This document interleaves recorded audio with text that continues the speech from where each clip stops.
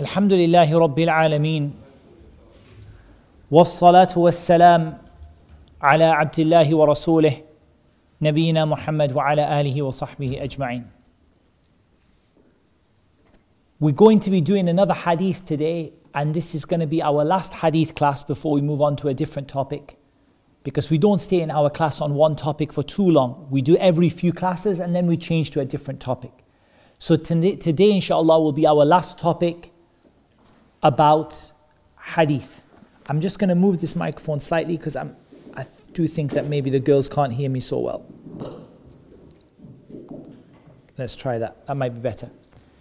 So we have our last hadith today for the time being.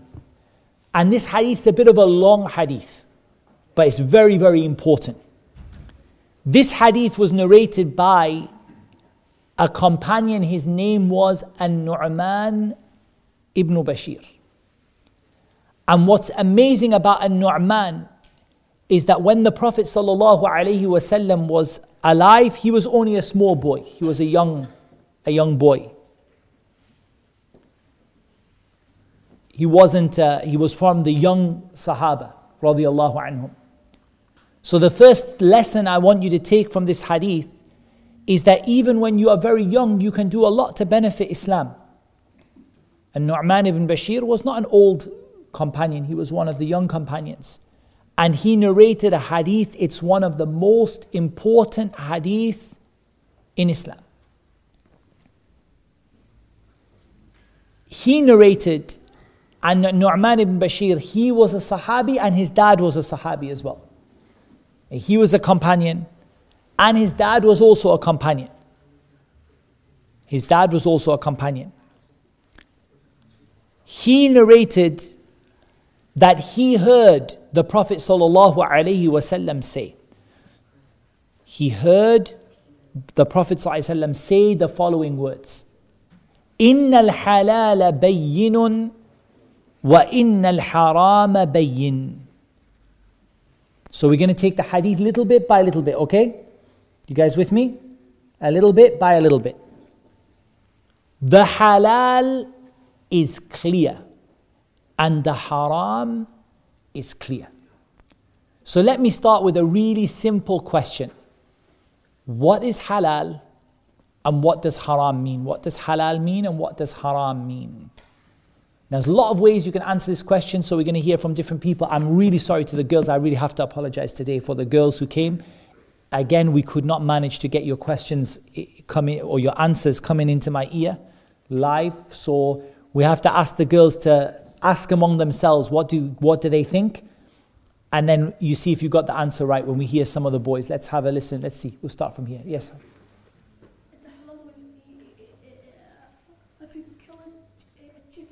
Okay. Yeah, so you mention Allah's name, okay? Okay, very good. So you mention an answer I think lots of people will be thinking about.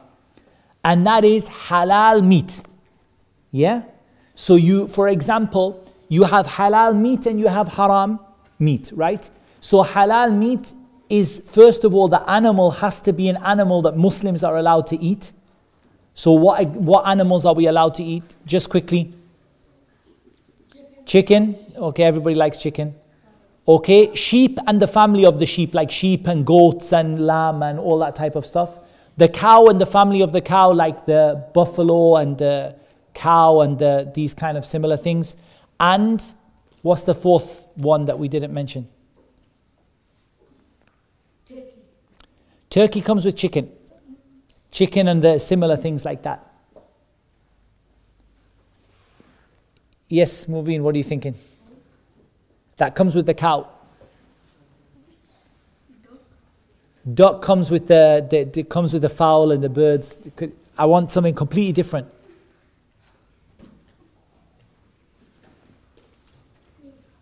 Huh? Yeah.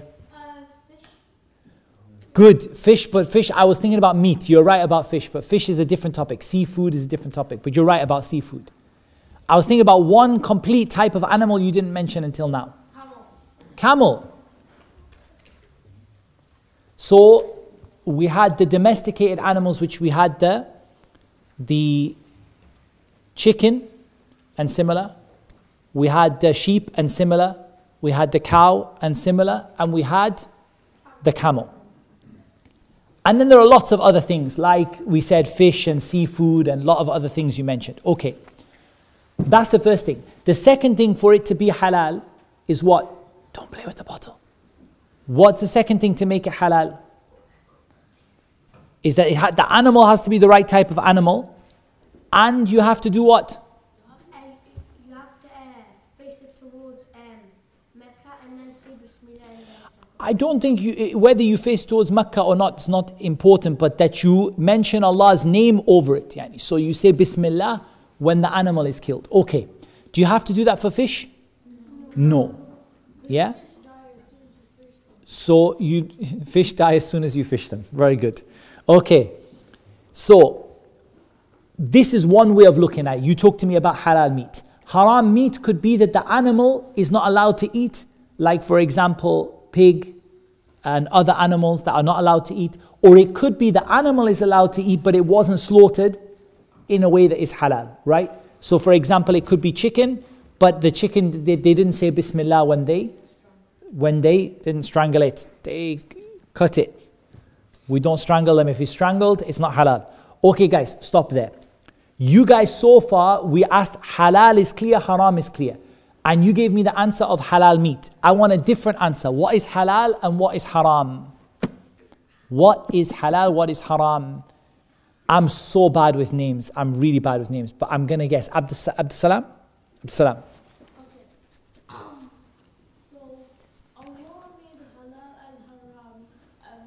What's good for us and what's bad? Very good. So you gave me another answer to another question, which is who makes things halal and who makes things haram? And the answer is exactly as you said. Allah is the one who makes things halal or haram. The right to make things halal and haram, that is for Allah alone. We don't have the right to make something halal or make something haram. That is only Allah who has the right to make things halal and haram. But we still didn't answer the question, what is halal?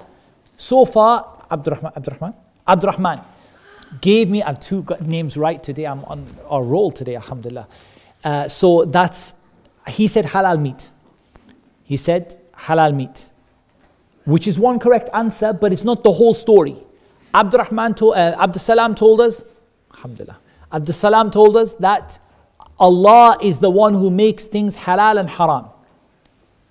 Who's going to finish the story for me? Yes, Habibi. Also, like, if you like sing and dance, that's haram, but if you can't, in Islam you can't sing or dance. Okay, good. So you're getting close to it. Give me a little bit of an answer. What's haram then? It's something that is Allah didn't say that. not allowed to do. Very good. Allah didn't allow us to do it. That's excellent answer. So the haram is something that Allah didn't allow us to do. He said it's not allowed for us to do. Good so far? You're all with me. The haram is something Allah did not allow us to do it. Allah didn't allow us to do it. Okay. Then what is the halal then? Go on. Yeah, go on. Halal means stuff that Muslims can eat. Okay, if you said eat, you're getting there, close, very close. Yes, Nuh. Halal is something that Allah said that we could do. Very good. So the halal is something that Allah said we're allowed to do, to eat, to whatever it is, not just eating. Halal is something that Allah said we are allowed, and haram is something that Allah said we are not allowed. Okay. Why is anything haram? That's a hard question. Anything that Allah made haram, why is it haram? I don't want a specific answer. I don't want to know why is pork haram or why is alcohol haram. Anything that's haram, why is it haram? The girls have got so many good answers and we can't even hear them. Subhanallah. Qaddar Allahu wa ma sha fa'al. Let's have, yes. For instance, if you said it damages your body. Good. Can you make a general rule then? If alcohol is haram because it's harmful to you, why is anything haram? Because the way that Allah made you is the way you always need to stay, and you need to have that body for the day that. Good. I really like that answer. Allah made you a certain way, right? And Allah knows how you are. And Allah knows what's good for you, and Allah knows what is bad for you. So Allah didn't make something haram unless it was bad for you. You with me? Allah didn't make something haram unless that haram thing is bad for you. Okay? There's nothing in this world that Allah made haram unless that thing is somehow bad for you. Somehow bad for you. It's okay, Habibi, leave it because you're playing with it in the class. Good boy. So, you guys with me? Everything that Allah made haram, He made it haram because it's not good for you. Okay, my next question is, do you always know why something is bad for you? Who thinks you do? Put your hand up. Yusuf, put your hand up if you think, do you always know why something is bad for you? Or sometimes you don't know? Let's see. What do you guys think? Put your hand up if you think that there's sometimes you don't know when something is bad for you or why something is bad for you. It's true. Allah said, وَعَسَىٰ أَن تَكْرَهُ شَيْئًا وَيَجْعَلَ اللَّهُ فِيهِ خَيْرًا كَثِيرًا. Sometimes you hate something and Allah puts a lot of good in it. So, how then, if something is haram, you might not know why it's haram. What does that tell us then? You have to trust Allah. That if Allah said it's haram, it has to be bad for you. Because Allah said, يُرِيدُ اللَّهُ بِكُمُ الْيُسْرَ وَلَا يُرِيدُ بِكُمُ الْعُسْرَ. Allah wants to make things easy for you. Allah doesn't want to make things difficult for you. So anything Allah made haram for you, He made it haram for you because there's something bad in it for you. Whether you know what it is or whether you don't know what it is. Some people, they make a mistake. What they do is, they only keep away from something if they understand why it's haram. For example, someone says, look, I know that pork is bad for you, so I'm not going to eat it. Then another person comes and says, I don't see why it's bad, so why should I not eat it? We say if Allah made something haram, you can know for sure it's bad for you. Did that make sense what I said? So you never have to think about or worry about why. You just have to worry, is it haram or not? So the question is not why is it haram? The question is it haram or not? In other words, anything I tell you about, anything in the whole world you can think about, your question is it allowed or not allowed? That's the answer. So how are you going to find out whether something is haram or not? Because the Prophet ﷺ said, إِنَّ الْحَلَالَ بَيِّنٌ وَإِنَّ الْحَرَامَ بَيِّنٌ.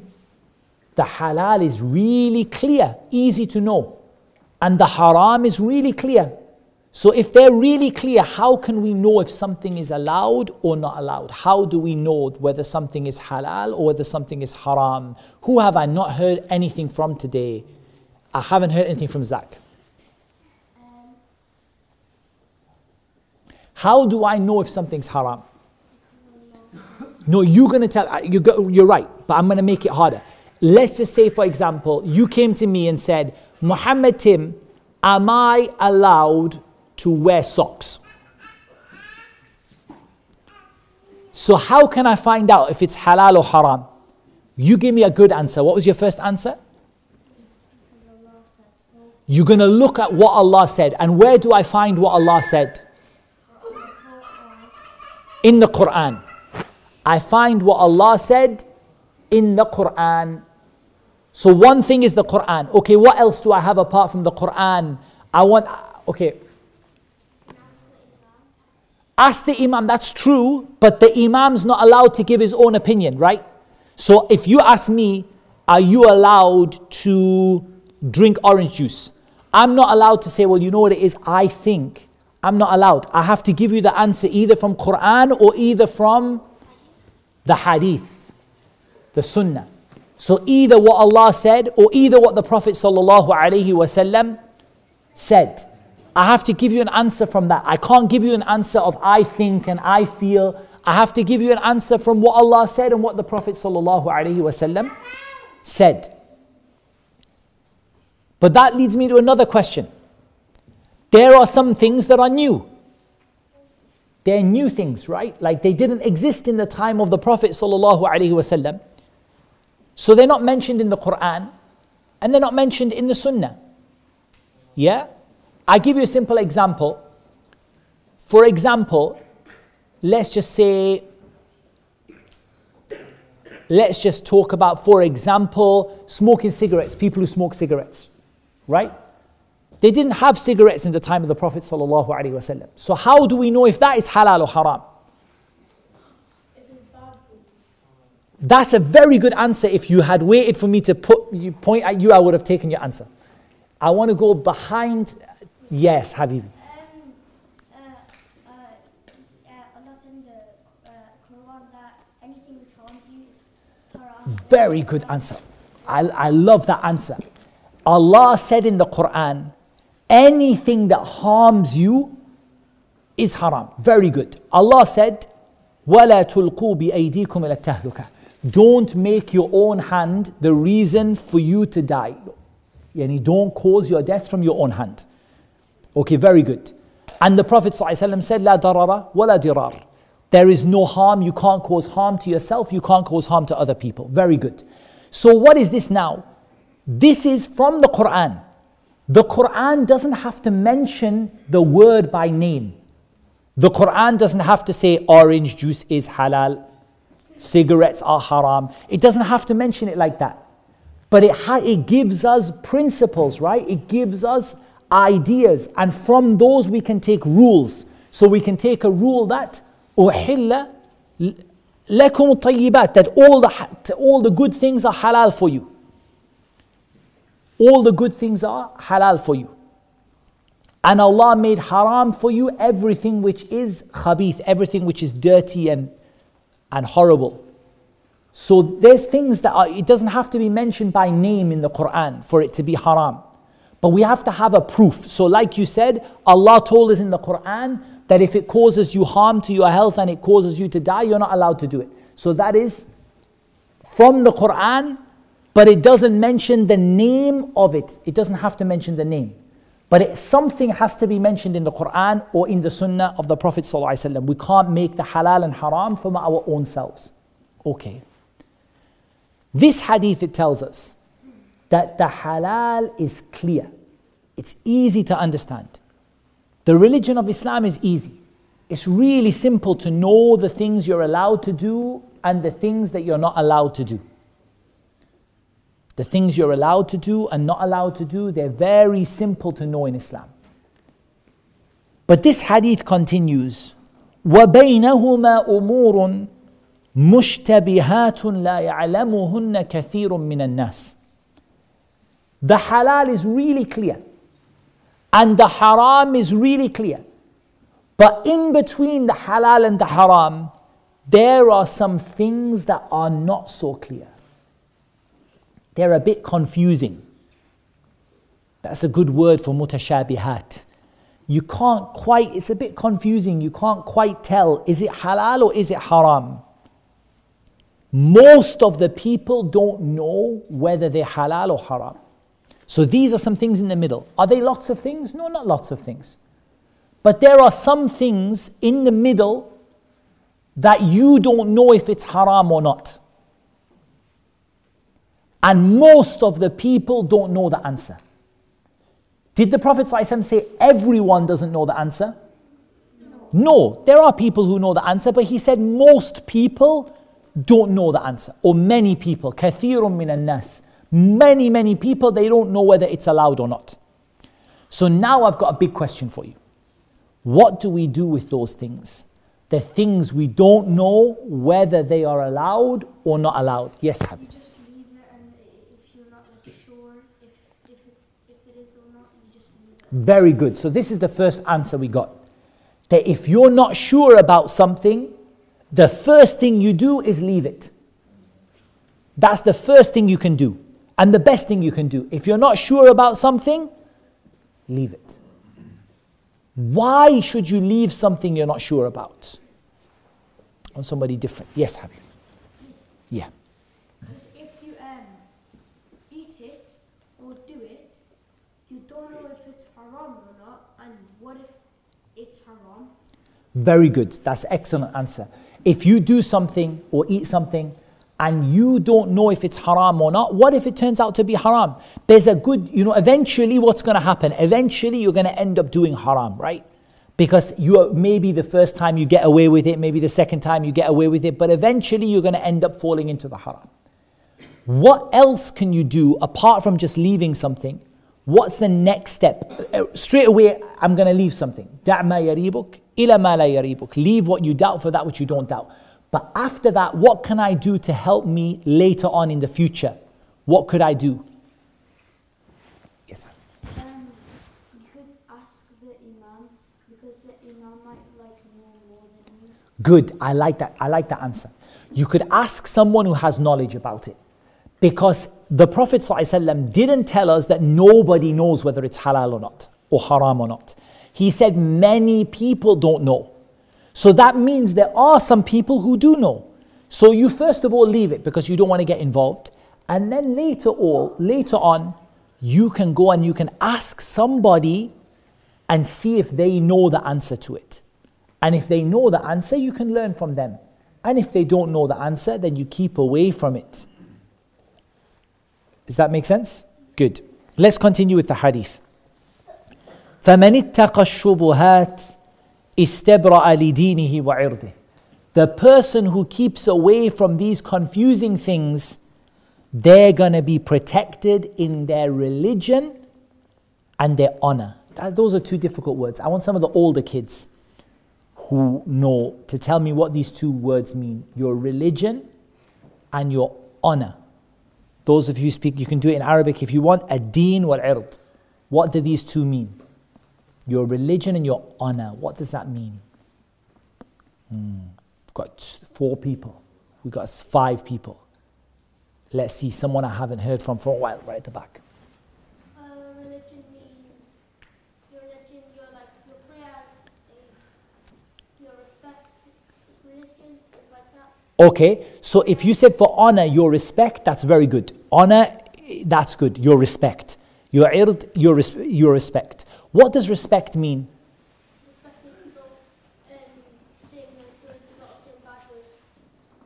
The other way around. You're right about that. The other way around. So let's see if we can. You did really, really well. So we got as far as saying honor is respect. What does it mean to say that I want to keep my respect? I'm not talking about me respecting other people. What am I talking about? That's your deen. Abdussalam, you spoke out again without me pointing your hand. That's your deen. Your deen is what Allah thinks of you. The relationship between you and Allah. What's your honor then? Your respect. What's that? If your deen is you and Allah, then what's the other one? What do you think? I think respect means if you're part of a religion, you're honored to be in it, and you respect, you feel good about it. Good. So that's a very good answer for religion. Your religion, you're honored to be in Islam. Allah subhanahu wa ta'ala, you feel good about it. That's your religion. So I'm going to give you the answer to this one. One last one. Go on. If you don't follow let's say you don't follow a certain rule and you used to follow it, now you don't, then you lose your honor to other people. Very good. That's the word I wanted. That was what I was looking for. You lose your honor in front of other people. So ad-din is what is between you and Allah.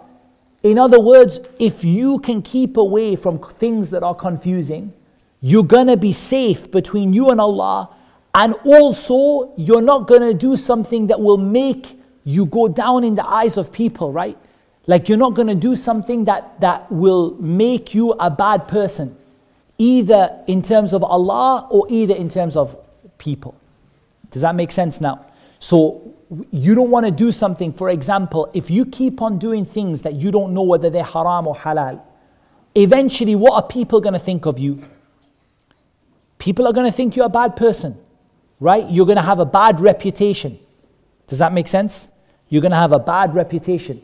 And that's not even important. What's important is, even in your religion, you're going to lose out. You're going to get sin.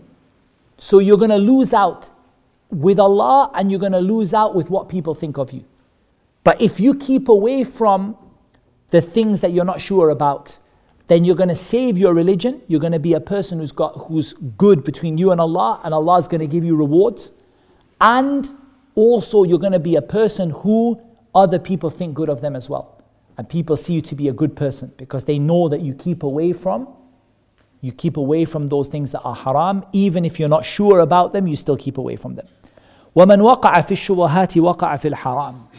And whoever goes into these things they're not sure about, that person has gone into the haram. How is that? The Prophet ﷺ gave an example. He gave an example. He said, كَالرَّاعِي يَرْعَى حَوْلَ الْحِمَى يُوشِكُ أَنْ يَرْتَعَ فِيهِ. He said, it's like a shepherd. So listen to this example, because the Prophet ﷺ gives very beautiful examples. It's like a shepherd. You all know who a shepherd is, right? Was a shepherd? The shepherd's the person who looks after sheep. You know all the prophets were shepherds? You know that? Yeah, all the prophets were shepherds. Because they had to learn how to take care of people who get lost. That was their job, right? When the people get lost, they bring them back to the right path. And that's what the job of the shepherd is. Look after the sheep. Every time one sheep goes away and gets lost, they bring him back into the right place. Like a shepherd. And this shepherd has sheep. And he keeps on putting his sheep on the boundary of someone else's land. What's going to happen? This example of a shepherd, right? He keeps his sheep. For example, let's say this dark color carpet belongs to me and this light color carpet belongs to you, right? And what you do is, you've got some sheep and you keep them right on the line between the dark carpet and the white carpet, the light carpet. What's going to happen?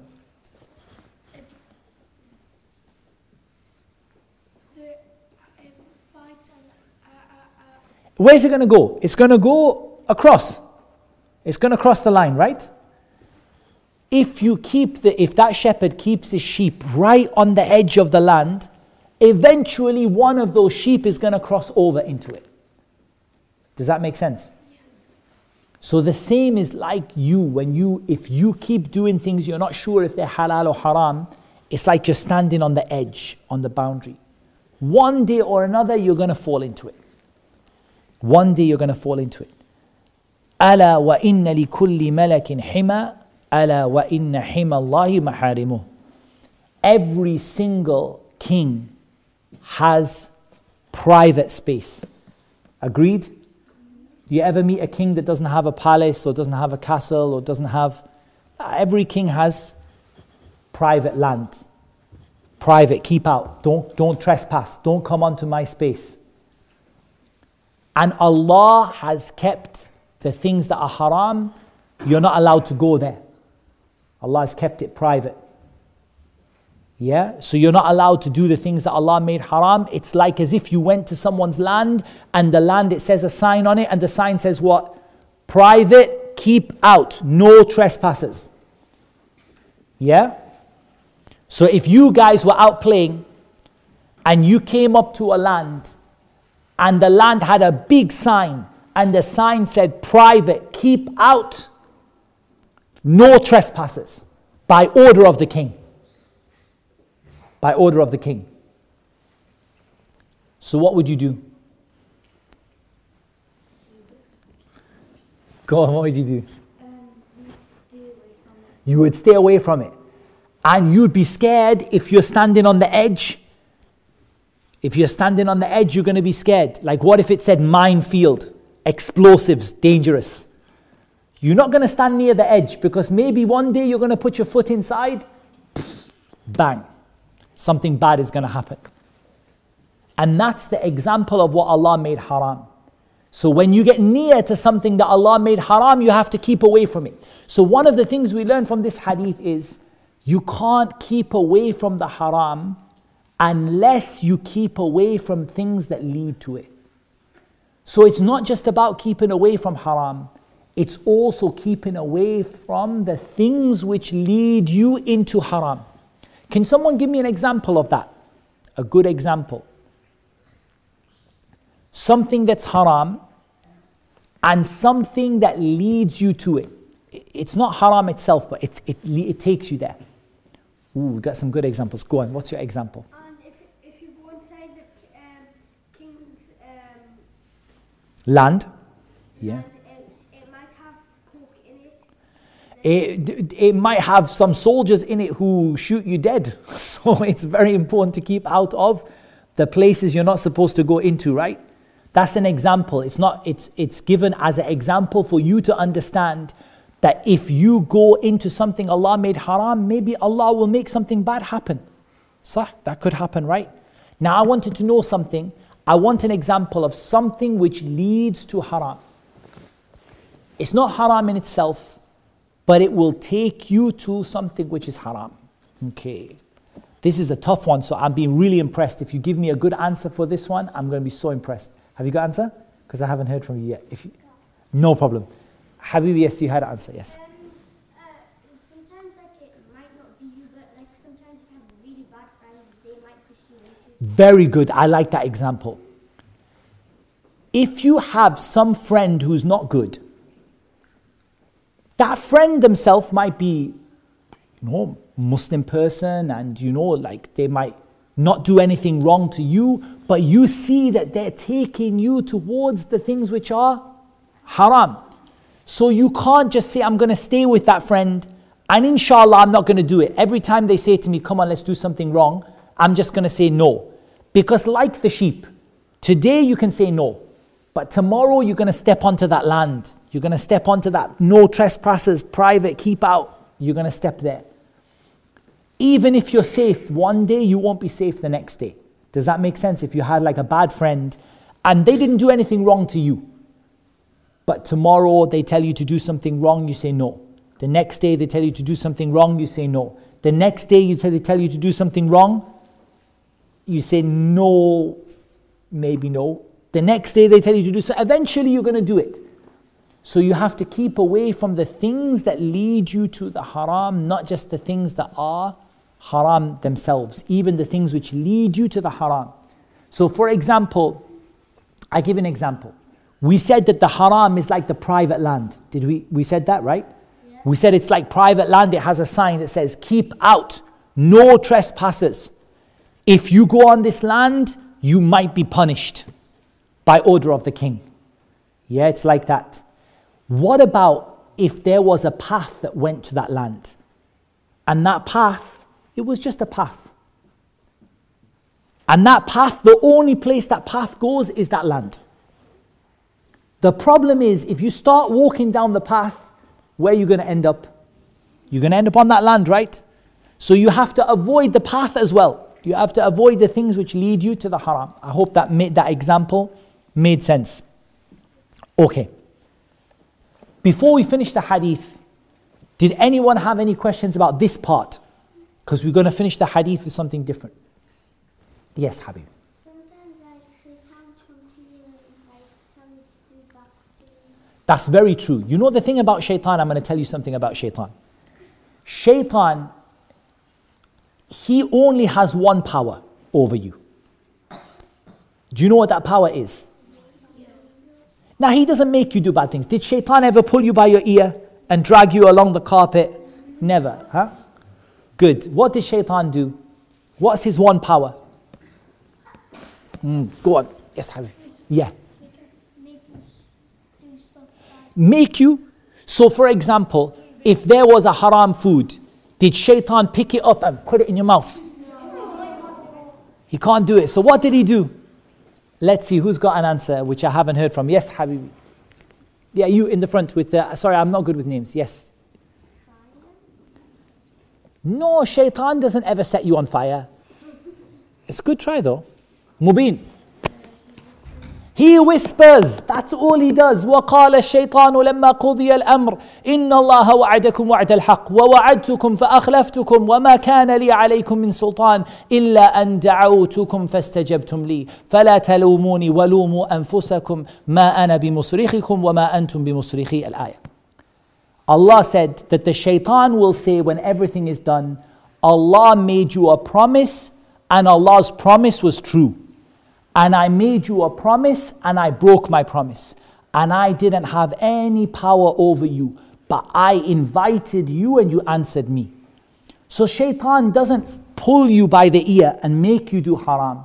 But the shaitan says, just do this haram, it'll be really good. Just do it one time. Nobody will ever know. He whispers to you. Yeah? And he whispers to you about what? About something which you quite think might be quite good. He knows how you are. He knows what you like and he knows what you don't like. So he looks at you and he looks at what you might like and what you might not like, and he whispers to you and he tries to convince you. But whose choice is it? It's our choice, right? If you listen to him or you don't listen to him, it's your choice. That's why on the Day of Judgment, the shaitan is going to say, it's not my fault. It is his fault, but he's going to say, it's not my fault. He's going to say, all I did is I just invited you. You answered. All I did is I whispered. You listened to me. I didn't force you to do anything. I whispered and you listened. So it's really important we don't listen to the shaitan when he whispers. Sometimes we will listen. Sometimes we make that mistake. Everybody does. Everybody. But whenever we do, we try to make up for it and we ask Allah to forgive us. I want to finish the hadith, but quickly I'll hear your quick questions. I'm going to start with you. Yes. How would we hear shaitan whisper? This is very important. Where does the shaitan whisper? Does he whisper in your ear?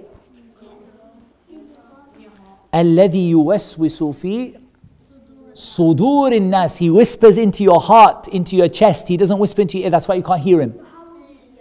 You can't hear him. Do you understand? He doesn't whisper in your ear. He whispers in your heart. So you feel him, but you don't hear him. Does that make sense? You feel him. Like you feel like, oh, I really want to do that thing that's haram and it's going to be really good and I promise I'm not going to do it again. I'll just do it one time. He's whispering in your heart, not in your ear. Good. Yes, Mubin.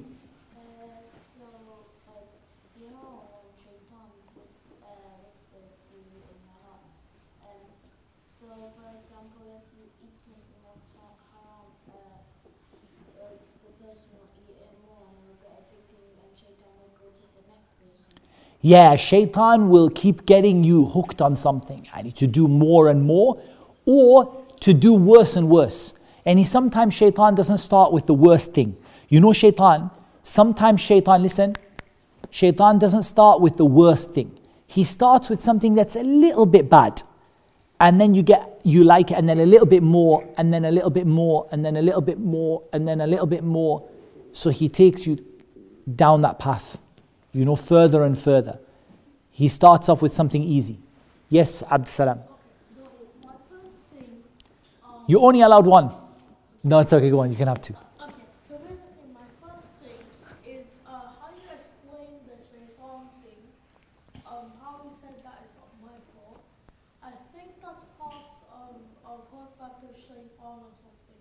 Shaitan wants to tell you, he's saying to you that I didn't take your hand and force you to do that thing. Apparently it's going to happen on Judgment Day. But I whispered, yeah, it's in Surah Ibrahim. It's mentioned in Surah Ibrahim. Yes, Habibi, I want to know your name because I didn't learn your name until now. My name is Ammar. Ammar. Okay, Ammar. What if someone has like this mental problem and they start killing, murdering? Okay, so what if somebody does something and they don't really know what they're doing? So are they to blame for that? They're not to blame, but we have to be careful here. There's three answers to your question.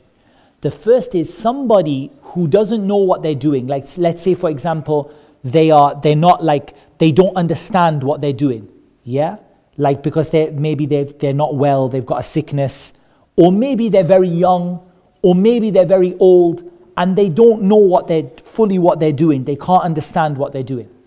So those people are not to blame if they do something wrong, but we still have to stop them. So for example, if we know that somebody is not very well and they get whispering about, like, for example, hurting somebody, we're not allowed to let them hurt that person, right?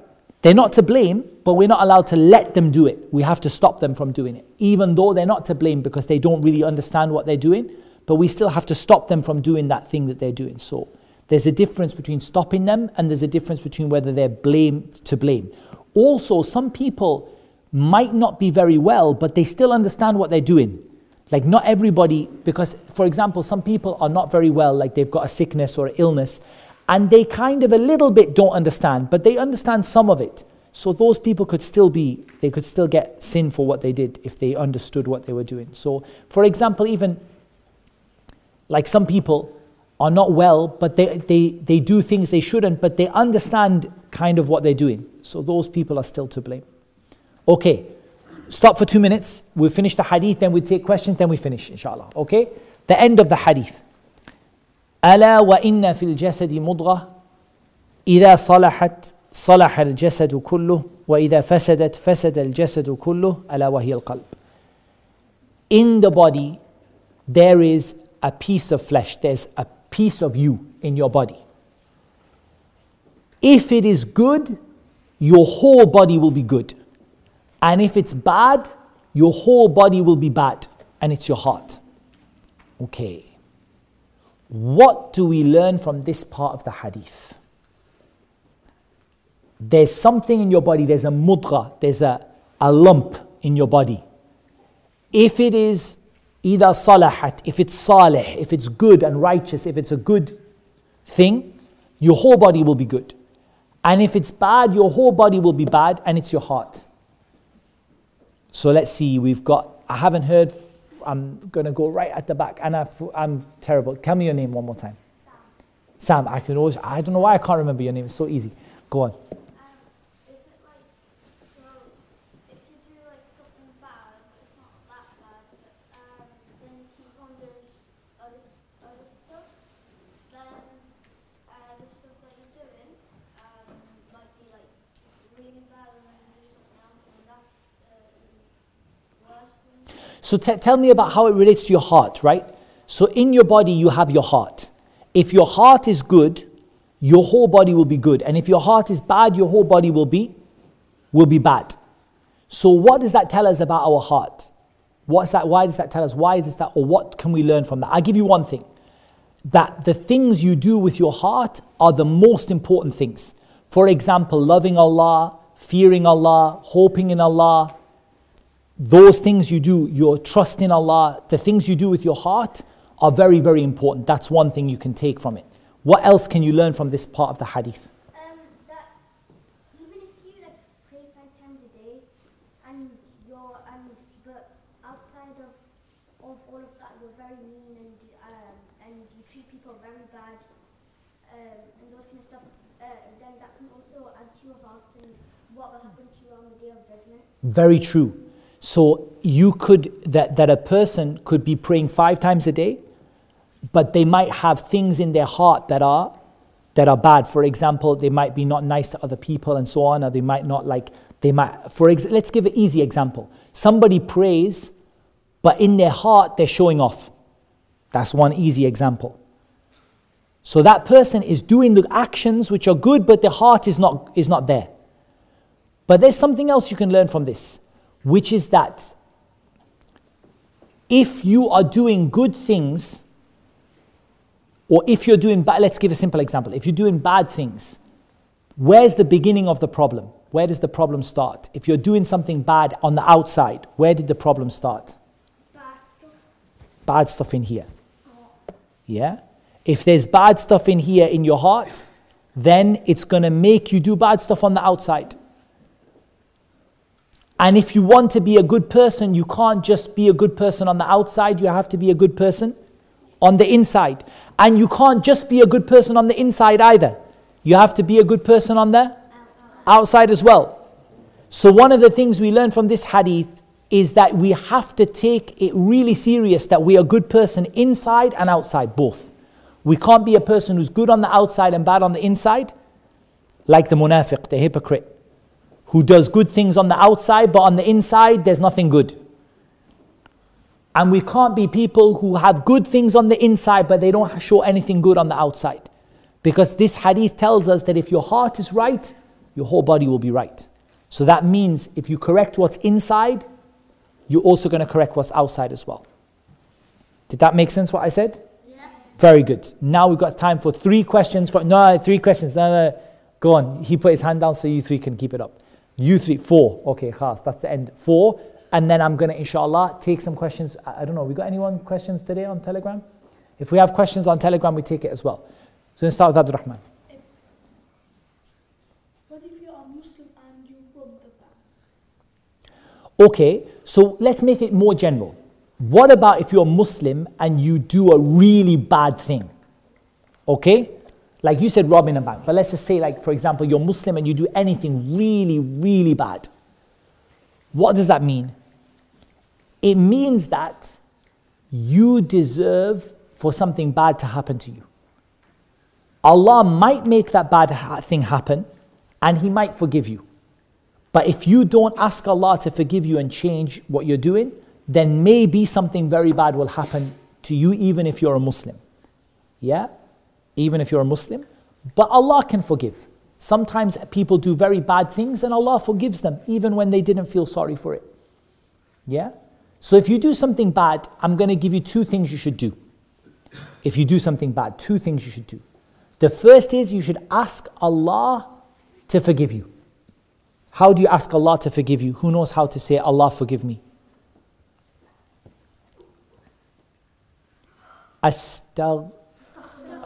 Astaghfirullah. Very good. Astaghfirullah. That's the first thing. And the second thing you should do is do something good to make up for it. So for example, I'll give you an example of a bad thing people do at your age. They don't listen to their mom and dad. And not listening to your mom and dad is a very, very bad thing. It's a major sin.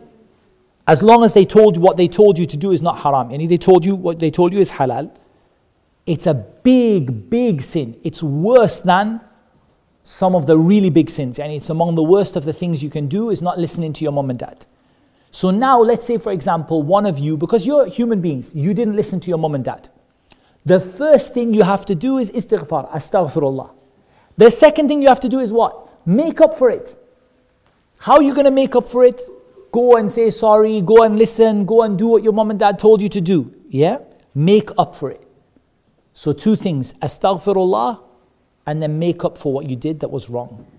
Yes, Habibi. Can Shaitan turn himself in Muslim? No. Shaitan had a chance. Allah gave, if we talk about Iblis who is the head of Shaitan, like the main Shaitan, the big Shaitan, Iblis had a chance. He had a chance. But he didn't take that chance. Iblis used to live with the angels. He used to live with the angels. And he used to worship the angels. He worshiped Allah with the angels, sorry. He used to worship Allah with the angels. And Allah told the angels to bow to Adam. And Iblis, He told him as well to bow. And he didn't bow. And he refused. And he said that he was not going to listen to Allah. And then since that day, Allah made him like he is, and Allah told us he's not going to go back. He's not going to go back to how he was before. Did that answer your question? Good. Yes. Wasn't Sayyidina Muhammad when he was small? Sallallahu Alaihi Wasallam. Came down to him and washed his heart because there was starting to just a little bit of bad in his heart. That's very true. That's a very good point. The Prophet Sallallahu Alaihi Wasallam was the best of all of us, right? He was the best one out of all of us, right? Agreed? Prophet Sallallahu Alaihi Wasallam was the best person. Agreed? What happened to him when he was small is Jibreel alayhi salam came and he took his heart out. He took open his chest and he took out his heart and he took out the bad part. He took out a piece from it. And he said, this is shaitan's part. And this part is the bad part from the shaitan. He took it out and he cleaned his heart in with what? What did he clean it with? Zamzam water. Put your hand up. Zamzam water. and he put his heart back in. You're right. And that's why the Prophet ﷺ, he never had nothing bad in his heart at all. Everybody else has a little bit of something bad in their heart. Okay, do we have any questions on Telegram?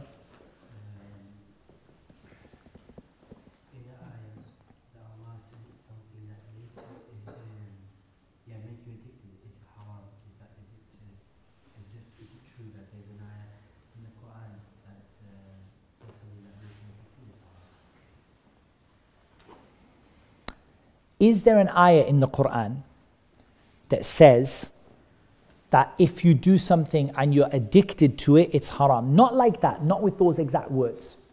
But there is, for example, just because you're addicted, you could be addicted to something good. Like you could be addicted to reading the Quran or something. Like I want to read the Quran every single day, and every time I finish reading, I just want to read some more. But definitely, generally speaking, like if you're being addicted to something, even if it's halal, is not usually a good idea if it's not something which Allah told you to do. But I don't know of an ayah that says exactly like that. There's an ayah, وَأَمَّا مَنْ خَافَ مَقَامَ رَبِّهِ وَنَهَى النَّفْسَ عَنِ الْهَوَىٰ فَإِنَّ الْجَنَّةَ هِيَ الْمَأْوَىٰ. That if you stop yourself from what you want, then Jannah will be your destination. So sometimes, yes, you can stop yourself from what you love too much of, doing it too much. You can stop yourself from that.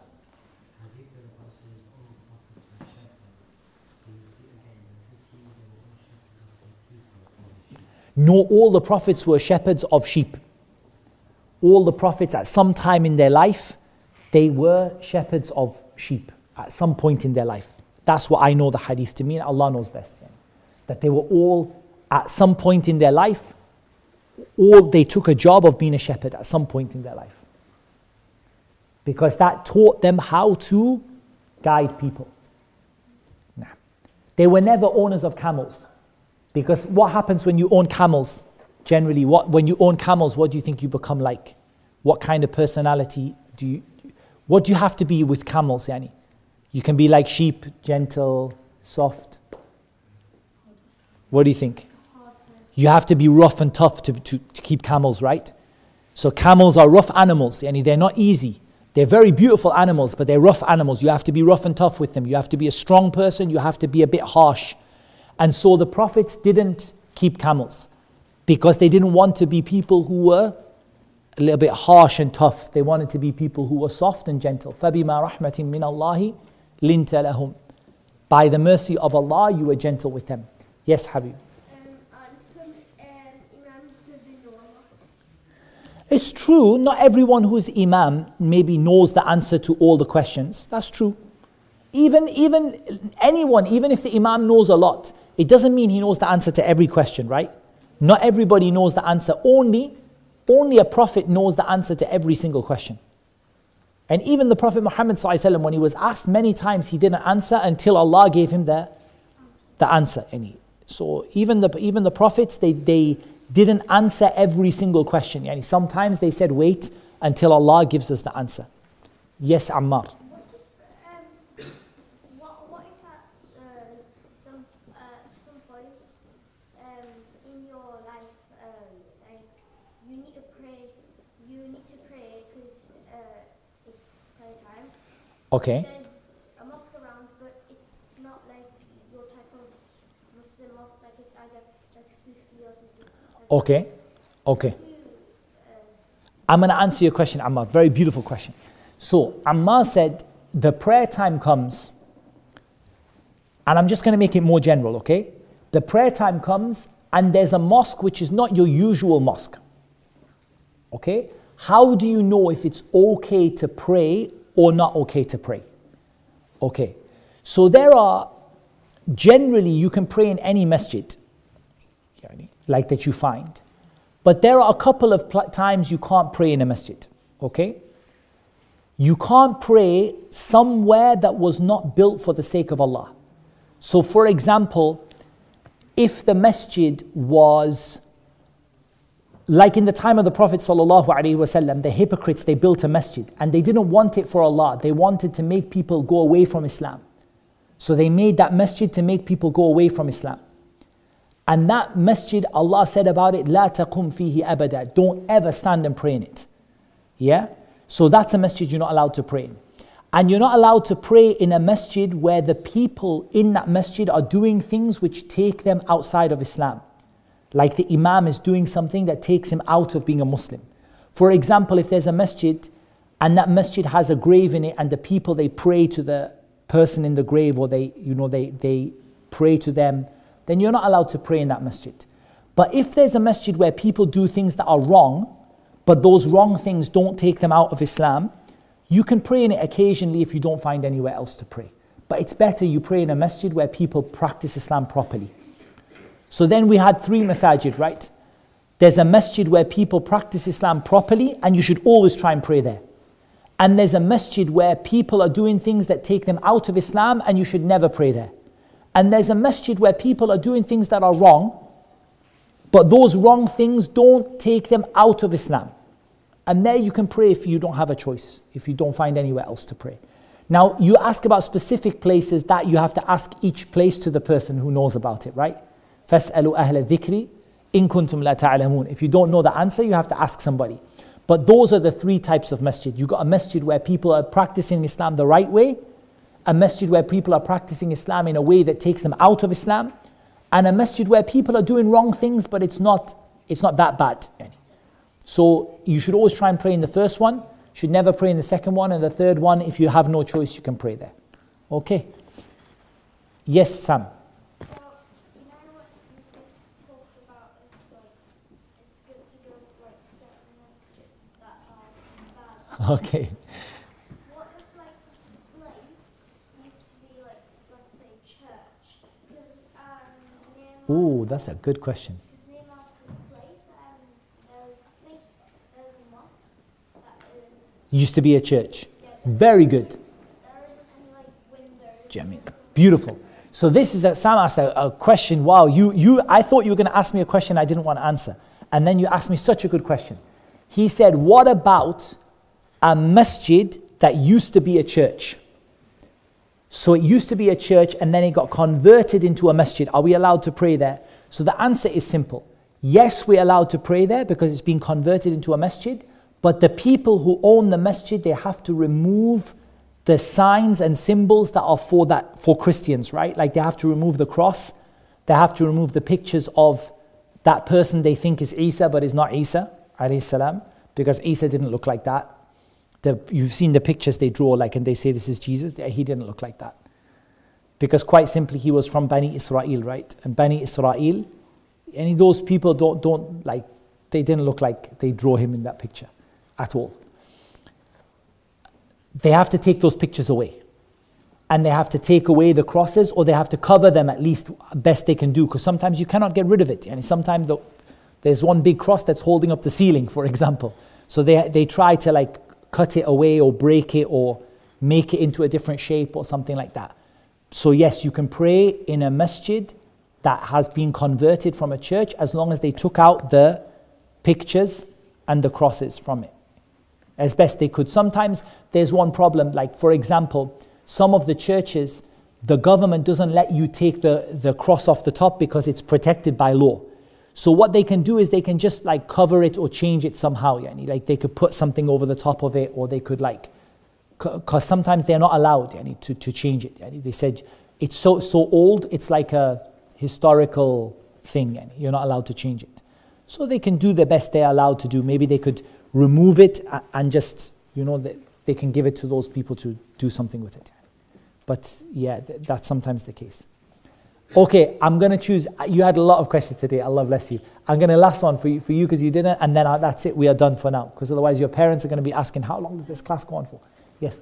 My mum told me that in the Quran it said that Isa is going to come back to life. Yes, that's true. That Isa is going to come back to life. It does say so in the Quran and in the Sunnah that he's going to come back to life. In more than one place in the Quran. I'm trying to think of the ayah in Surah Maryam.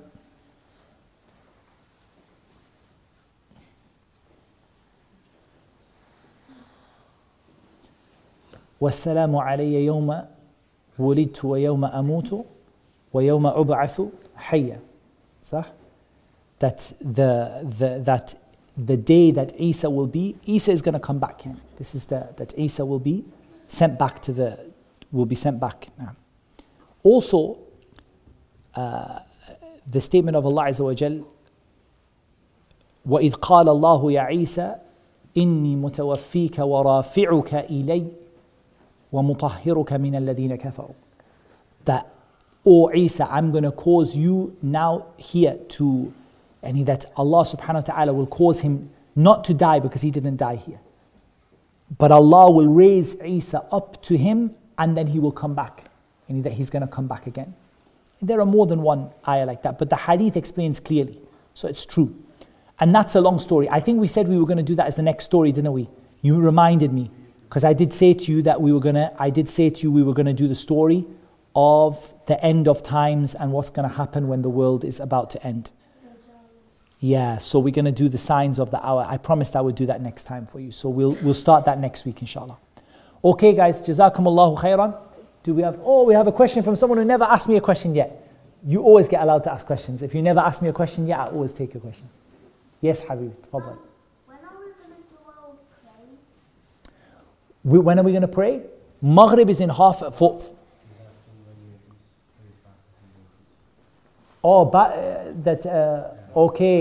Okay. So when are we going to learn how to pray?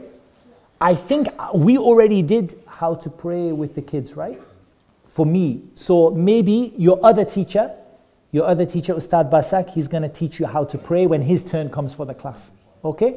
Because we already did that with our class like before, but not all of you were there. Did we have any more from the Telegram? Okay, inshallah. Then in that case, we're going to stop there. Next class, we're going to start our topic of the signs. Sit. Where are you going? Sit. I'll tell you when the class dismissed. We're going to do the signs of the Day of Judgment. So we're going to learn about what is it that's going to happen before the world will end. Yeah? You guys wanted to do that, okay? So we're going to do that inshallah next class. And that's what Allah made easy for me to mention, and Allah knows best. Wassalatu wassalamu ala nabiyyina Muhammad wa ala alihi wa sahbihi ajma'in. You guys can go now.